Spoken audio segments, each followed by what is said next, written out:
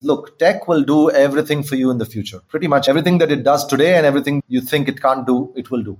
But I don't know if it'll make you a better human.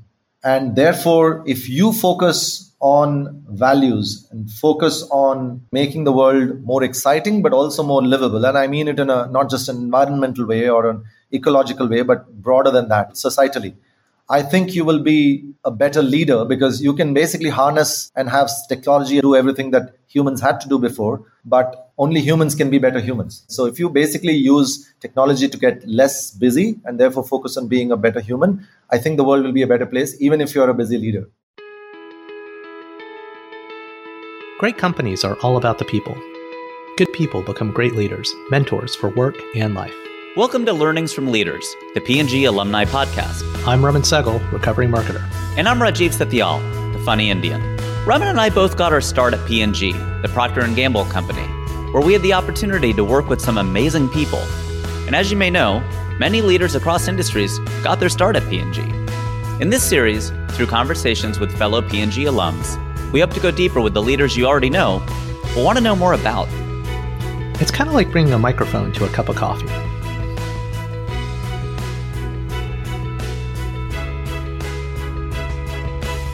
On today's show, we're talking to Vivek Sundar, the CEO of QMath, which has the mission of making the world's children great at math and creating invincible problem solvers who will go on to solve humanity's biggest problems.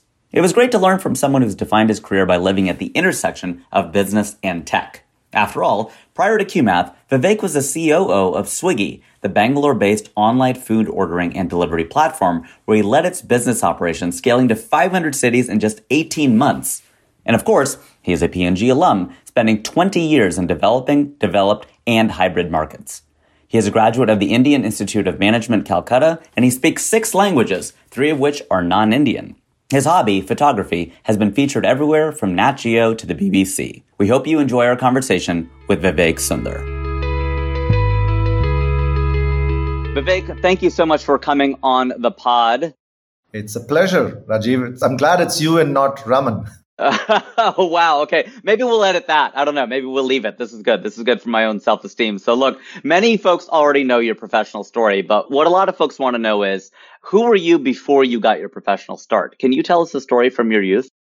Yeah. So my dad was in the army and he was a doctor, so which meant that we were basically traveling every 2 years. We were in a different state. And if you know the country, which is a continent called India, every time you go to a new state, it's a different language. It's a different culture, it's a different food, and it's sort of take Europe and sort of multiply it by 100 times in terms of diversity. So as a young kid, I had to basically press restart on friends, press restart on languages. And in fact, I needed an interpreter for the first 3-4 months in every 2 years of your life. I mean, imagine what it does to a young kid in terms of just soaking it in and also the need to learn different languages and connect with people. So that, I think, is a defining childhood story for me. 14 schools in 12 years of formal education. Wow. And I thought my parents moved around a lot. See, both my grandpa on both sides were in the Indian Army. So they moved all over. Even though we're Punjabi, they lived all over the South, all over the North, everywhere. So your story is even more amazing maybe than theirs, which is a rarity. Very, very cool. So let me ask you a little bit more about your early life. So you grew up mostly then, you spent all of that time in India. Is that right? Yes, that's right. All over India. Okay. It was all over India. Okay. That's great. Then let me also ask you, if you flash forward to today, how are you similar to that younger version of yourself and how are you different? I think having that level of change makes you innately curious, right? Because you're jolted with new stuff, and to survive, you've got to learn the new environment. And I think that in a consumer-facing business, and I've always been in consumer-facing businesses, it's an enduring sort of thread of similarity. Because even when I joined P&G, and for 20 years, I've done 6 countries to have lived in and maybe 20 countries to have visited and work. So it's crazy. It does get crazy. And I do think that I'm similar in that I'm always trying to learn new things. So even when we used to do sales visits in P&G and I would go to some random town, I mean, most people would just fly in, fly out and sort of spend time with the team. I would always say, look, I'm going to spend the night here. You got to show me something that is unique about this place. And you just learn something new about the people, the culture, maybe something that even affects you or helps you do a better business. So I think that has stood the test of time. I've always been curious and I think will stay so. That's amazing. I love that. I think that's a great way to get to know, yes, not only the place, but also the people. What was the first way that you made money? So this is an interesting one. I mean, if I was an American, I would have basically talked about delivering papers and stuff like that. We are lucky in India that middle-class Indians don't need to work because their parents pamper them, really. I mean, you probably know that being a bicultural global guy. But I had the situation where there was a cause or charitable cause that existed. And I was in maybe a 10-year-old. And what happened then was my parents said, that's fine. We're not going to give you money for this charitable cause. You go earn it. Whatever you earn, you can give to the charitable cause. And so I ended up essentially going and asking all my parents' friends, because back in those days, we didn't get pocket money. I had to go and ask the parents. And I said, look, I'd love for you to contribute to this charity, but I don't know what you want me to do. So give me odd jobs that I will do. And I just need to basically get X rupees worth of charitable donation to get going. So I think I remember doing 35 different chores. It's not like I just mowed the lawn and that was it, right? It was 35 different random things to be able to get money from 35 different people. It wasn't a very large sum of money. I mean, they gave literally chump change. But when you add it all up, it was a meaningful sum for a young boy. And I do remember very proudly taking all that money to my parents and said, there you go. 35 of your friends ended up giving me money. And my parents looked at me funnily. They said, I hope you didn't ask them for it. I said, no. I gave them a deal. Give me a task, and in return, you can donate to this charity. So that was my first money-making process. That is quite entrepreneurial. You don't hear that very often, and it probably broadened your skills. And that is a wild thing. I wonder if you even remember what was the craziest thing you did for the least amount of money, but that's a long time ago. If I think hard, something might come about, but I do remember reading up about the tasks that Achilles was given. And I was like, yeah, okay, got it. I did 3x of that. That's amazing. Wow. What a great spirit you had even back then. Do you use your education? Can you tell us a little bit about your educational background and whether or not you use your degrees? The answer is I use it, but in a way that's different from what conventionally people would use. I was good at math, so I ended up doing engineering. And I actually ended up using a lot of my engineering. It's funny, I joined P&G in sales, or CBD as it's called these days. It's actually back to being called sales. And one of the things I remember is the first award I got, the so-called CEO award, was actually not for sales. I mean, I had a good sales year, but it was actually for designing the first big data system for all our salespeople. When we started in India, everybody was using paper and pencil and pen to sort of, do invoicing because it was a very traditional market. So I remember digitizing all of that and crunching all the data on the weekends and basically going and saying, look, this is the way we can use data because we don't have this kind of data back in headquarters. And I remember the systematization of that data, which was actually previously not available, and then sharing it with the 100-odd salespeople that we had in India actually gave me the first so-called Global CEO Award, which was amazing, right? I mean, a sales guy getting an award from IT was odd. But I remember thinking to myself, okay, that's a good place where my engineering got used. But obviously, as I work for a tech-first company, this is quite useful. I mean, it always comes back to me. The basic principles of algorithm and problem solving come back to me. And I think engineering is rather than think of it as a degree, I think if you think about it as a training of the mind in terms of how to solve problems, I think it's an enduring sort of skill and you can use it in pretty much everything. We had to use it today when we were sorting out the technology for this pod. It exercised, I believe, quite a bit of patience as we were trying to sort out, is it Zencastr? Is it Zoom? Is it the laptop? Is it the Plantronics? Is it the connection? Right? We had a lot of it was patience, but some of it was just logically figuring out the flowchart of if this, then that, right? Yeah, exactly right. So if this, then that is such a classic. It's a complete computer classic. It's funny in comedy, it's very similar too, because what they generally tell you in improv class is if this is true, what else is true, right? So you have to make a lot of assumptions very quickly because you establish the who, what, where. But then if you're in Jamba Juice and somebody has a hammer and you kind of go, okay, well, if this person has a hammer, then maybe the person also has a screwdriver. And since you're at Jamba Juice, maybe there's vodka because there's a screwdriver and orange juice. I made that up. But hey, the point being that you very, very quickly go, if this is true, what else is true? So that's really interesting that there's some parallels even between something so right and left brained.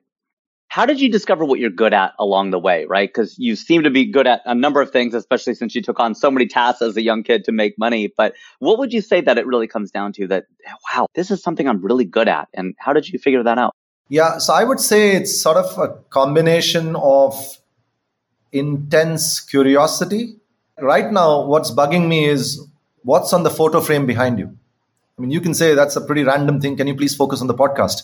But you have a photo frame behind you. I'm curious to know, is that your in-laws when they were younger, or is it you and your wife? I can't see it from a distance, but I'm sort of curious. So I'm intensely curious. And I think for a consumer-facing company, it helps to be curious. It helps to sort of say, I'm interested in learning more about you, and the you can be a problem, you can be a people or a set of people. So that's one. I think the second one is in connecting the dots, because mere curiosity is only going to give you data points or bits of pieces. Connecting those dots to form a meaningful pattern is something which I think over time gotten better at. And I think as a result, to be able to solve problems that seem a little intractable are the three. And I think that those are quite sort of universal skills to have, be it selling soap, which is what P&G is about, or delivering food, which is what I did in Swiggy, or it's teaching literally hundreds of thousands of kids math around the world, which is what my company QMath does these days. It's just a super useful skill to have in pretty much any company. I think it's literally company agnostic set of skills. Yeah, very much so. That's amazing. So what was one of your early defining career moments? Something that maybe taught you an important lesson or something you're particularly proud of, something kind of early in your career? There's a few. I mean, P&G is such an amazing learning ground that there's a lot. If I were to just think about the first thing that comes to mind, literally, and there's no logic for why this one has come to mind. Maybe I can rewind and tell you why it came to mind. But I think it's a case where my boss used to meet me every month because he had a whole region to cover. And so he was visiting each of his reportees in different cities. So he would meet me once every month and we would go through the market and understand what's happening and stuff like that. So every month, like clockwork, he would arrive and I would pick him up from the train station and then we would go have breakfast and then the day would start and I would take him to the market, right? It was a standard routine. And I remember one particular day he called me and he says, look, just have a printout of the last 3 monthly business letters you sent me. So I said, okay. And I went to printed it out. And I felt that this may have been because he saw something in my business that he wanted to understand. So I kind of reread it and I said, he's not told me why he wants to do it, but let me read it. Has he figured out a problem with brand Tide or has he figured out a problem? I was trying to figure out which business problem is he trying to ask. So I thought I had all the bases covered. So he says, so we had breakfast and then he laid the 3 sheets of paper on the table. And then he says, okay, so the one on the left is the letter that you wrote before you went for memo writing training. The one on the right is what you wrote 2 months after I've sent you to Bombay for memo writing training. Could you tell me how your memo has gotten better after we sent you to Bombay for memo writing? This is the famous P&G one-page memo. You must be familiar with that one, right? The iconic Who isn't? Classic. It trains you how to think more than anything else, right? So I looked at it and obviously I was not prepared for it. So I kind of figured 2 or 3 cosmetic ways in which my memo was better. And he kind of looked at me and he says, look, we spent a boatload of time to put you on a plane and send you to Bombay and you spent a whole day in learning how to write. If this is the difference that whole day of training has made, you don't have a very bright career ahead of you. This was not his first meeting with me. I knew him to be tough but fair. And so when he said that to me, I remember looking at him and what looked like a whole minute. And it left a very deep impression on me. And after that, I have said, if I go for a training and I don't know how I'm going to apply it to my immediate job, I'm not going to go for it. I'm not going to just tick the corporate box of corporate training. And by the way, most of these corporate trainings can be quite boring, going because everybody's going or whatever, right? Or HR has asked you to go. And since then, I maintained a log of every training I attended, pretty much from there till 25 years later. And I also think and reflect upon whether I've used it in a way that has made my business better or not. And I think just that reflection is a lifelong learning. And I think that that's obviously a moment that I remember now, 25 years later. Yes, that clearly made quite an impression upon you. Did you ever figure out what it was? What the difference was from the left memo to the right memo? The honest answer was that the difference wasn't good enough. I wasn't applying the learnings onto the letter. The training was training and work was work, and the two were sort of not. I actually told him, after that 1 minute of silence, I actually said, let me rewrite this last month's letter to you. By the time you get back to Chennai, which is where he was based, I'll send you the letter rewritten. And I have to tell you, that second letter was so much better. Literally was so much better. It was so much more efficient in words. It was so much more impactful. And I told myself, I don't know why I wasn't doing it, but it literally is a memory that stood with me for life. It's funny, I went for that same training in Cincinnati, and I was pretty cocky about the fact that, look, my English is perfect, and I'm a very good writer, and I am a very good writer, and I was a very good writer then. but I learned so much that day, and I had to drop my ego within the first few minutes. The instructor told us so many things that even I didn't know. See, the ego is still there. And I remember dropping my ego, checking it out the door, paying attention. And one thing that really stayed with me is when he said, great writing is clear. And what we mean by clear is you don't even see the writing. You see right through the words, right to the concept. Exactly. Well said. Well said. I mean, you've said it better than I have understood it, but I think it's perfect. I think great writing is a sign of clear thinking, and clear thinking is a sign of leadership. You can inspire other people when you're clear on what the problem is or what the solution is. Mm-hmm. Yes, well said.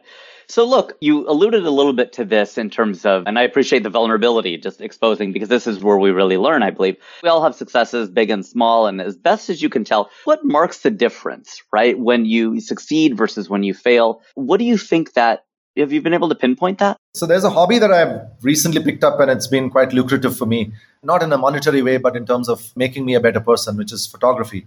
But I'll tell you, in photography, I think I've spent something like 1,000 times the amount of time in observing the subjects as I have in clicking the subjects. And even the times that I've clicked it, I think I've got maybe 5 good shots out of 1,000, which means I've failed 995 times. I mean, that kind of failure in corporate world will basically have you sacked.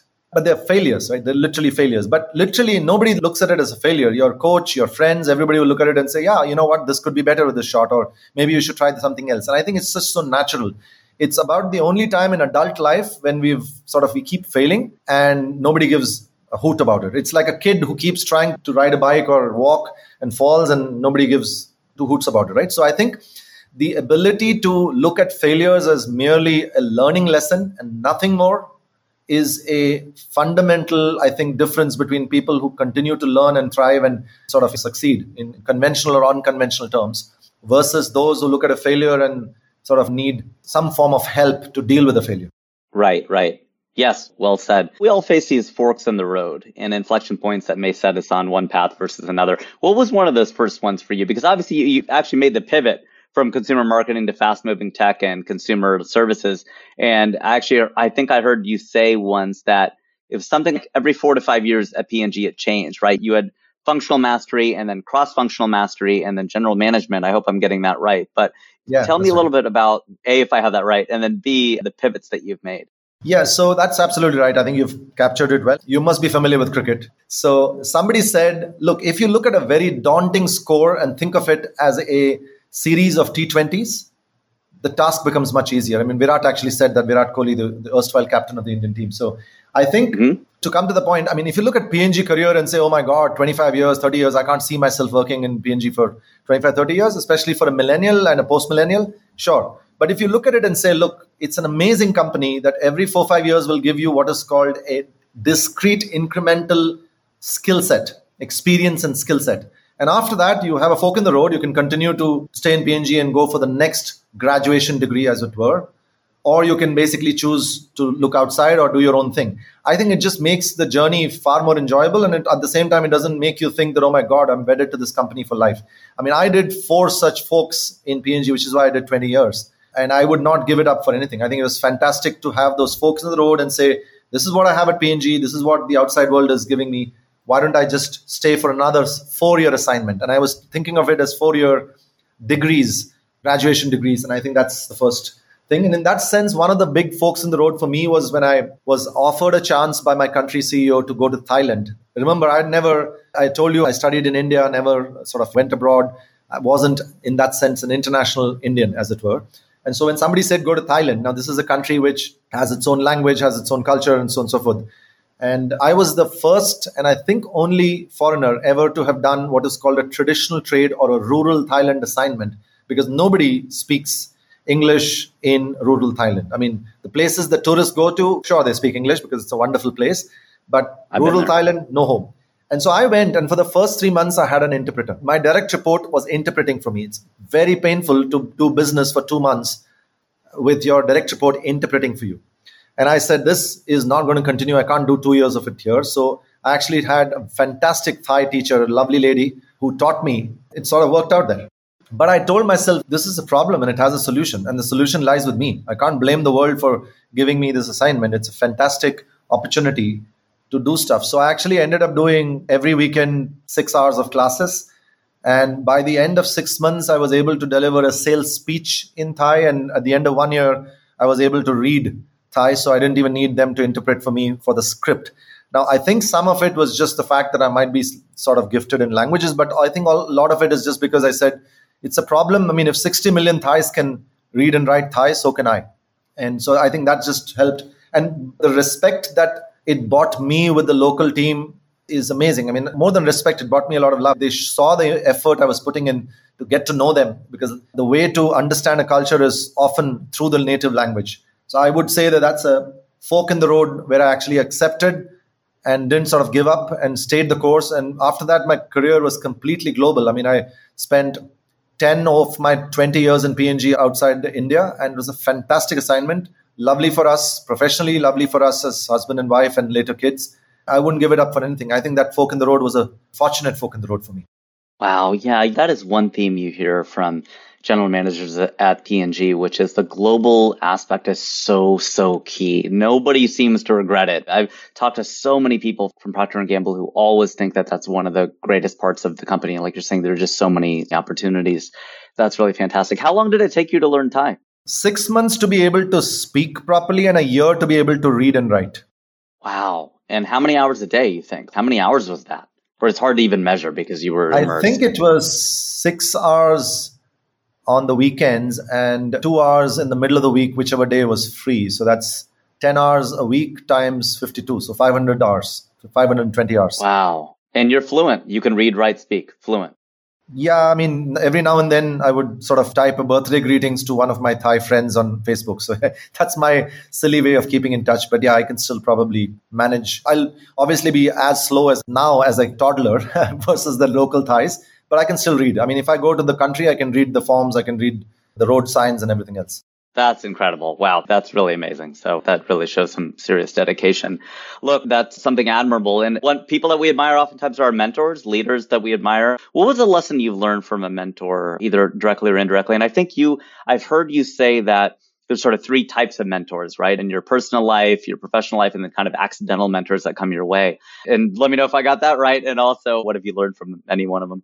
Yeah, so I'll talk about my country CEO. I mean, he became a mentor much later when he was not in a reporting relationship. And by the way, that's how mentorship actually works best. When there's zero conflict of interest, you're not sort of sitting in their organization directly. Because as much as both of you have noble intentions, your peers don't want to know that you're being mentored by the country CEO. Right. So actually, I just got inspired by him when he was country CEO. And then much later, when he had left P&G or had gone to a completely different country, is when we actually had a mentoring relationship where it was completely zero problems for any of us. And nobody was sort of worried about that anyway. And one of the things I really learned about from him was he was a country CEO. I mean, I would have imagined that his calendar was crazy with so many business meetings and so many business issues to deal with. Of course, with 15 brands, you have to have 15 brand reviews and different geographies and everything else. And so one day, very cheekily, I think I was a new hire, sort of first year in the company, I went and asked his assistant. I said, look, you don't need to tell me what specifically in his diary, because of course that's going to be confidential. But I'd just like to understand a little pattern around how he spends his time. So could you just do me a favor and tell me what are the different buckets in which he's spending his time? And do it to me over the next 6 months. And of course, I promised her a gift if she would do that, because obviously in the pre-digital era, that's a fairly detailed piece of work, right? And you know what? I'd forgotten about it. And 3 months later, I sort of landed up for another business meeting. And then I went to say hi to her because she used to sit outside the country CEO's office. And she said, that assignment you'd given me, I completed it. I'm like, what? You've seriously completed it? And she said, yes. I said, I'd love to see it. And so for the next half an hour, I was seeing essentially anonymized. Obviously, I wasn't seeing the confidential bits, but what the CEO was spending time on. And what struck me was over 70% of his time was with people. Over 70%. And this was in one-on-one coaching. It was on deciding what are the right assignments for people, training, motivation, counseling out where it needed, the whole shebang, right? Every single aspect of good people management, both on an individual basis as well as on a group sort of organizational basis. And I remember going up to him and saying, when we were a couple of drinks down in a party about a week after that. I said, look, I have to tell you, I asked your assistant to do this for me, and she did. And I'm just shocked to see that you're spending so much time on people. And this meeting, for example, is one of them.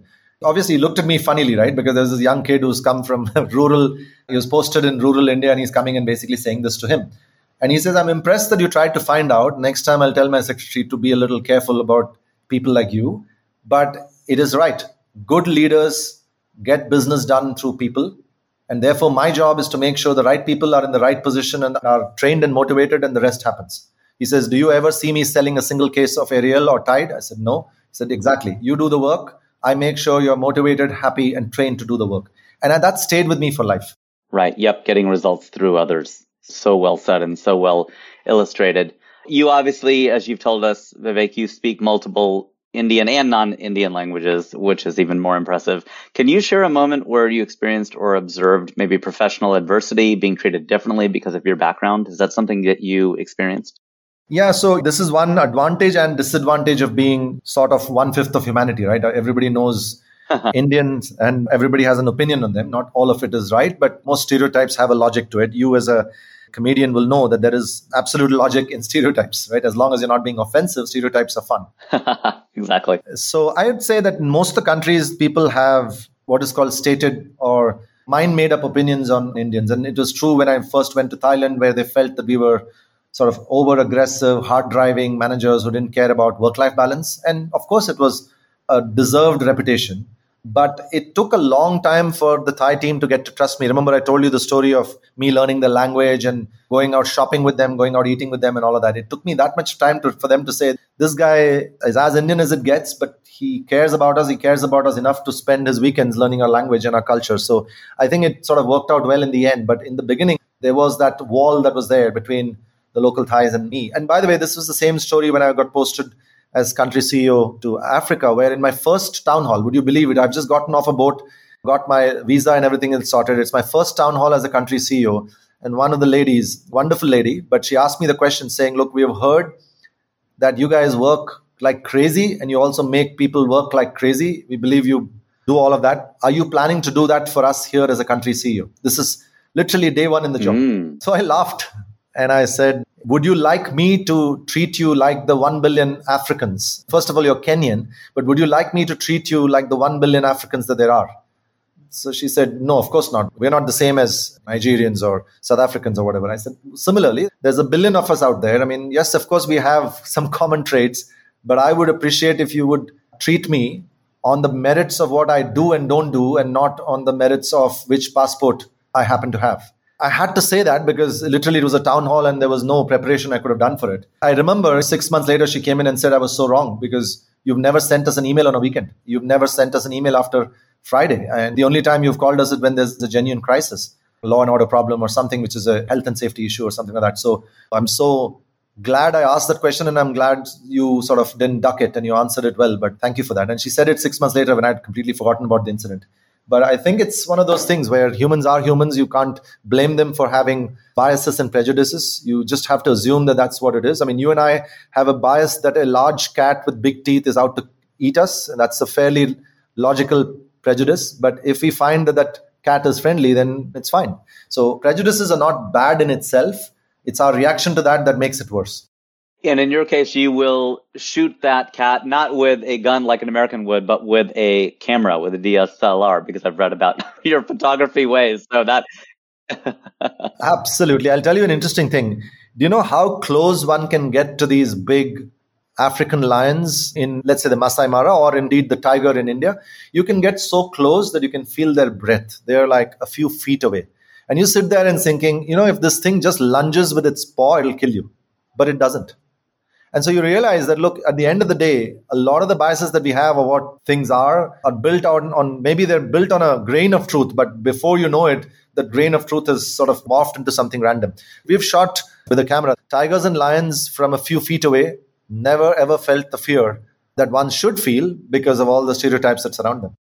Wow, that's great. That's a good way to bring it back to your hobby and then something that works in the workplace as well. But I'm glad that she felt you obviously created an environment where somebody felt comfortable asking that question, and kudos to her for asking it and not regretting asking it, because it came full circle and it turned out that the stereotype was challenged, and good for you. When a manager does send an email on the weekend, do you think that managers should not do that, or should they just state to their teams, hey, look, I might work on the weekends, but I don't expect you to answer this till Monday? Yeah, I think the latter. I think, look, I mean, in today's world, I don't want to say that sending an email on the weekend is a crime, because there's a reason why we are all connected 24/7. I think the important thing is, just like I don't think it's a crime if on a Monday you say, listen, I've got this parent-teacher meeting at school, so I'll come in at 10 a.m. I hope that's okay. I mean, you don't have to take leave if you're coming a couple of hours late, knowing that you're going to make it up. So I think work has become fluid. As long as you're not feeling ashamed of coming at 10 o'clock because you had a parent-teacher meeting in the morning on Monday, because you're going to make it up anyway, it's fine to send an email. But as a line manager or a country CEO, I think it's important that you state this and say, look, I happen to get some downtime and think about topics on weekends, and I might send an email out. I don't expect you to respond. If I expect you to respond, I will call you. So emails, you don't even have to open it. If I expect you to respond on a weekend, I'll call you and tell you. Emails will keep coming in as the thoughts coming in. You just respond to them when you can, when you're in office. As long as that is set clear, sending an email on the weekend, I don't see why it should be called a crime. I agree with you. In Gmail now, you can schedule your emails. And I tell you, this is so helpful, because you can actually send it on Monday morning or Sunday night or whatever it is. And sometimes someone's emailing me and I don't want them to feel like I'm desperate responding back within 2 minutes. I'm like, I'll just set this to set it 47 minutes or something like that. It's been a game changer. I think it's just been Absolutely. an amazing, you're a tech guy, and it's been an amazing progress in technology. Yep. In the whole work-life balance thing, since we transitioned into that very seamlessly, was there a moment when you took your foot off the gas pedal, right? I mean, you were traveling around, you had kids. I mean, you were married, then you had kids. Was there a moment, in all honesty, where you felt, okay, you know what? I'm not going to stop, obviously, and you're so successful. So I'm sure there was not a point where you completely stopped. But was there a point where you took your foot off the gas pedal a little bit? I'll tell you an interesting thing. I had made an observation back in maybe 2000, 2001. And as successful as P&G is in expatriating and sending so many amazing men and women all over the world, one of the observations I had was, while people have a wonderful time and families basically become sort of truly global and all of that, it does mean that one spouse has to take some compromises. It could be the man in case of a woman and vice versa. But back then, when there was a lot more men traveling, it was the wives who basically careers took a backseat. And I told myself, it's a bit sort of odd to be in a situation where these amazingly educated women are having to take a backseat just because you get posted to Kazakhstan, and if your wife doesn't have the ability to work there, then she's stuck for a couple of years. Career is taking a back turn. So I told myself that, look, when we have kids, I'm going to make sure that I never ever travel at the same time that my wife is traveling, and she has much longer travel than I do. She actually works in a global NGO. And so I actually took, for the first year after the kid was born, I said, look, you've just taken time off and you're getting back to work. So why don't I basically just make sure that you travel, and I will basically cut my travel in half. And so in that sense, the foot was taken off the gas pedal. I mean, of course, I was still focusing on the business and all of that. But I do remember that time being far more restful. There was a time when I used to be on a plane every Monday morning. And this is before our children were born. And I remember that first year when I kind of traveled maybe 1/5 of what I used to. I mean, versus every Monday morning, that's about 50, 60 flights a year. I basically moved it down to about 10 flights a year. And that was sort of a foot off the gas pedal in a way. But I do think it made a difference, because it allowed my wife to come back at full force back to work. She enjoyed her work and she loved it. So she was happy to get back, because I was never traveling when she was traveling.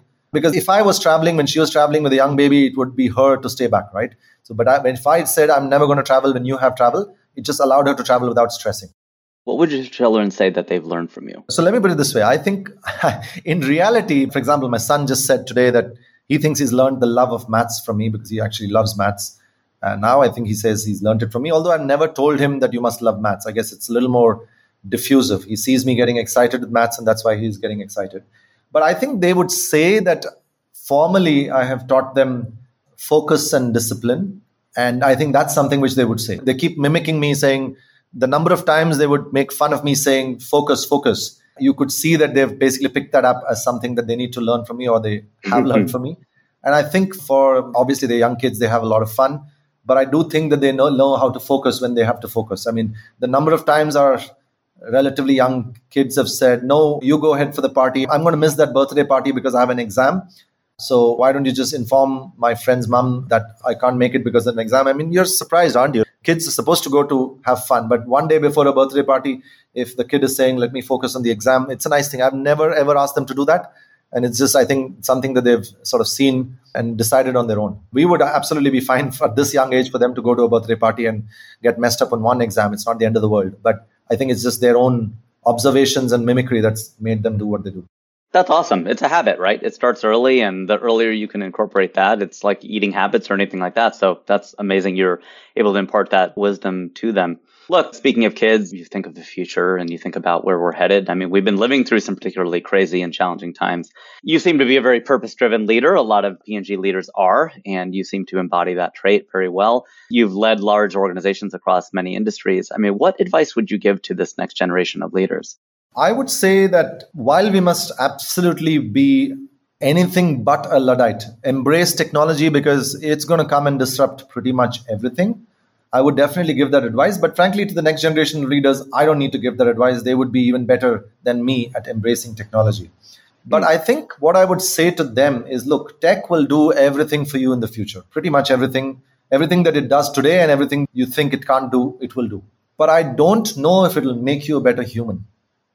And therefore, if you focus on values and focus on making the world more exciting, but also more livable, and I mean it in a not just an environmental way or an ecological way, but broader than that, societally, I think you will be a better leader because you can basically harness and have technology as a slave to do everything that humans had to do before, but only humans can be better humans. And I would definitely give this advice because there is so much sort of a value degradation that we see around very good people that I think it's just because they're sort of not focusing on it as much and not doing what is called deep thinking on it because everybody's just so busy. And when you're busy, I mean, you know this, there's a reason why people proverbially in New York are less polite than, let's say, in sort of mid-America. It's not because they're different genes or a different culture. It's just because people are busy. And when you're busy, you're not focusing on the people around you and your community and everything else. So if you basically use technology to get less busy and therefore focus on being a better human, I think the world will be a better place, even if you're a busy leader, if that makes sense. Wow, makes a lot of sense. That's great. I think we got our teaser for the episode. That's why I was keeping quiet. I'm like, let me just let the track breathe, let it roll. You were on a good roll. So I could not agree with you more. And that really resonated with me for sure. So let's do some final fun questions, right? Let's just get to know you a little bit more, although I feel like I have gotten to know you pretty well over the course of this chat. What fact about you surprises people beyond the fact that you speak so many languages? We've covered that. That for sure is the case. But is there something else when people learn about you that they're like, oh, wow, I did not know that about Vivek? The fact that I actually can tear up, including in business meetings. And I mean, I don't mean if some business is going down badly. I meant if somebody tells me a people story that is deeply painful. I've basically teared up in office multiple times and it shocks people because I've been in senior leadership positions. Most times I'm strict. I'm seen as strict and tough and everything else. But the fact when they actually see me tearing up, it does drive a few people bit up the wall saying, it can't be you. You're sort of cracking the whip in the business meeting last week. I said, that was just business. This is people.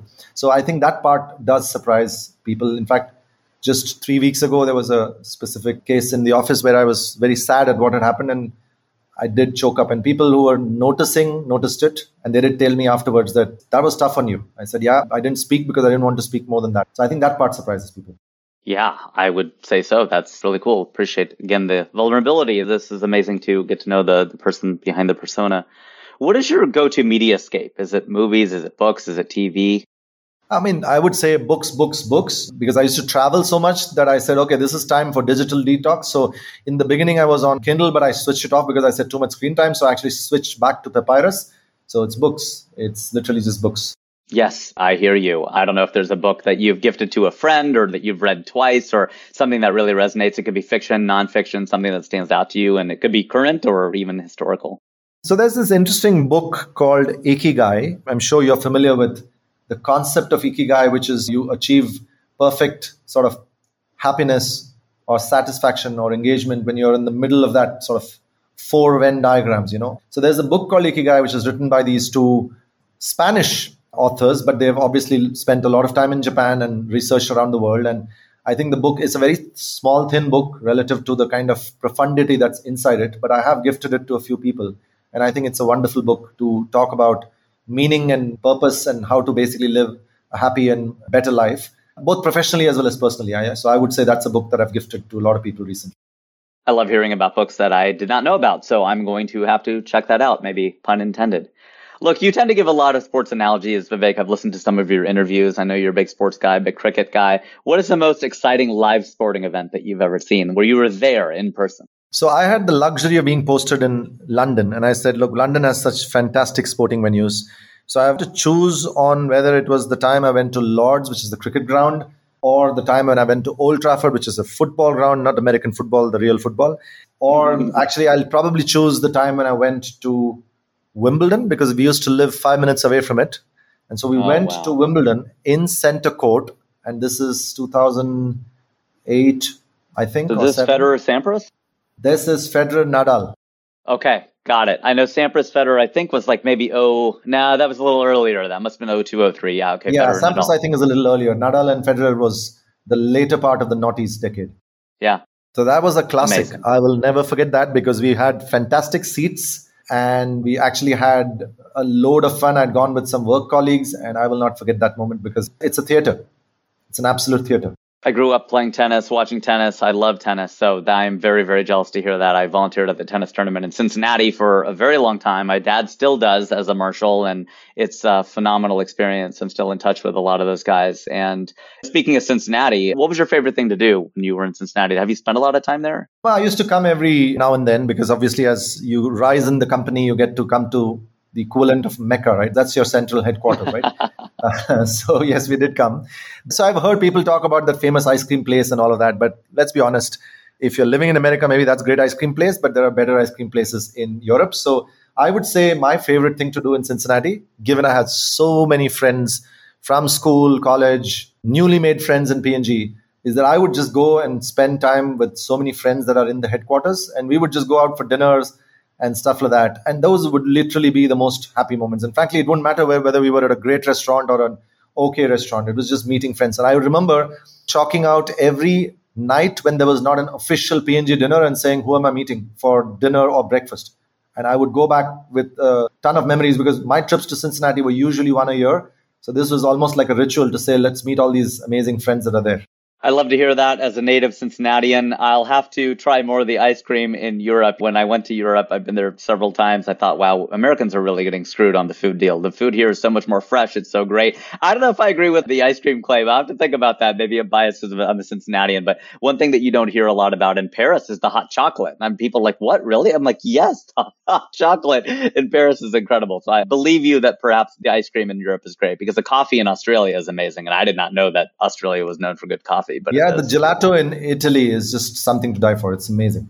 That sounds incredible. So, Vivek Sundar, this was a great conversation. I really, really appreciated all of your time and energy. Yeah, but it is fun. It is absolutely fun, but I appreciate it. And that's our show. Like what you heard? Please subscribe and leave us a review on your favorite podcasting platform. For show notes about this episode, links to things mentioned, or requests for sponsorship, visit pgalums.com/podcast. or email pgalumpod@gmail.com. We'd love to hear from you. Learnings from Leaders is a production of the P&G Alumni Network, a global nonprofit founded by former P&Gers committed to community, enrichment, and philanthropy. With more than 45,000 registered members worldwide, the network connects alums through global conferences, local chapters, industry events, and online content. Our nonprofit foundation supports economic empowerment in communities around the world. To find out more, visit pgalums.com. That's it for this week. I've been Rajiv Satyal. And I'm still Raman Sehgal. Thanks for joining Learnings from Leaders, the P&G Alumni Podcast. We'll see you next time.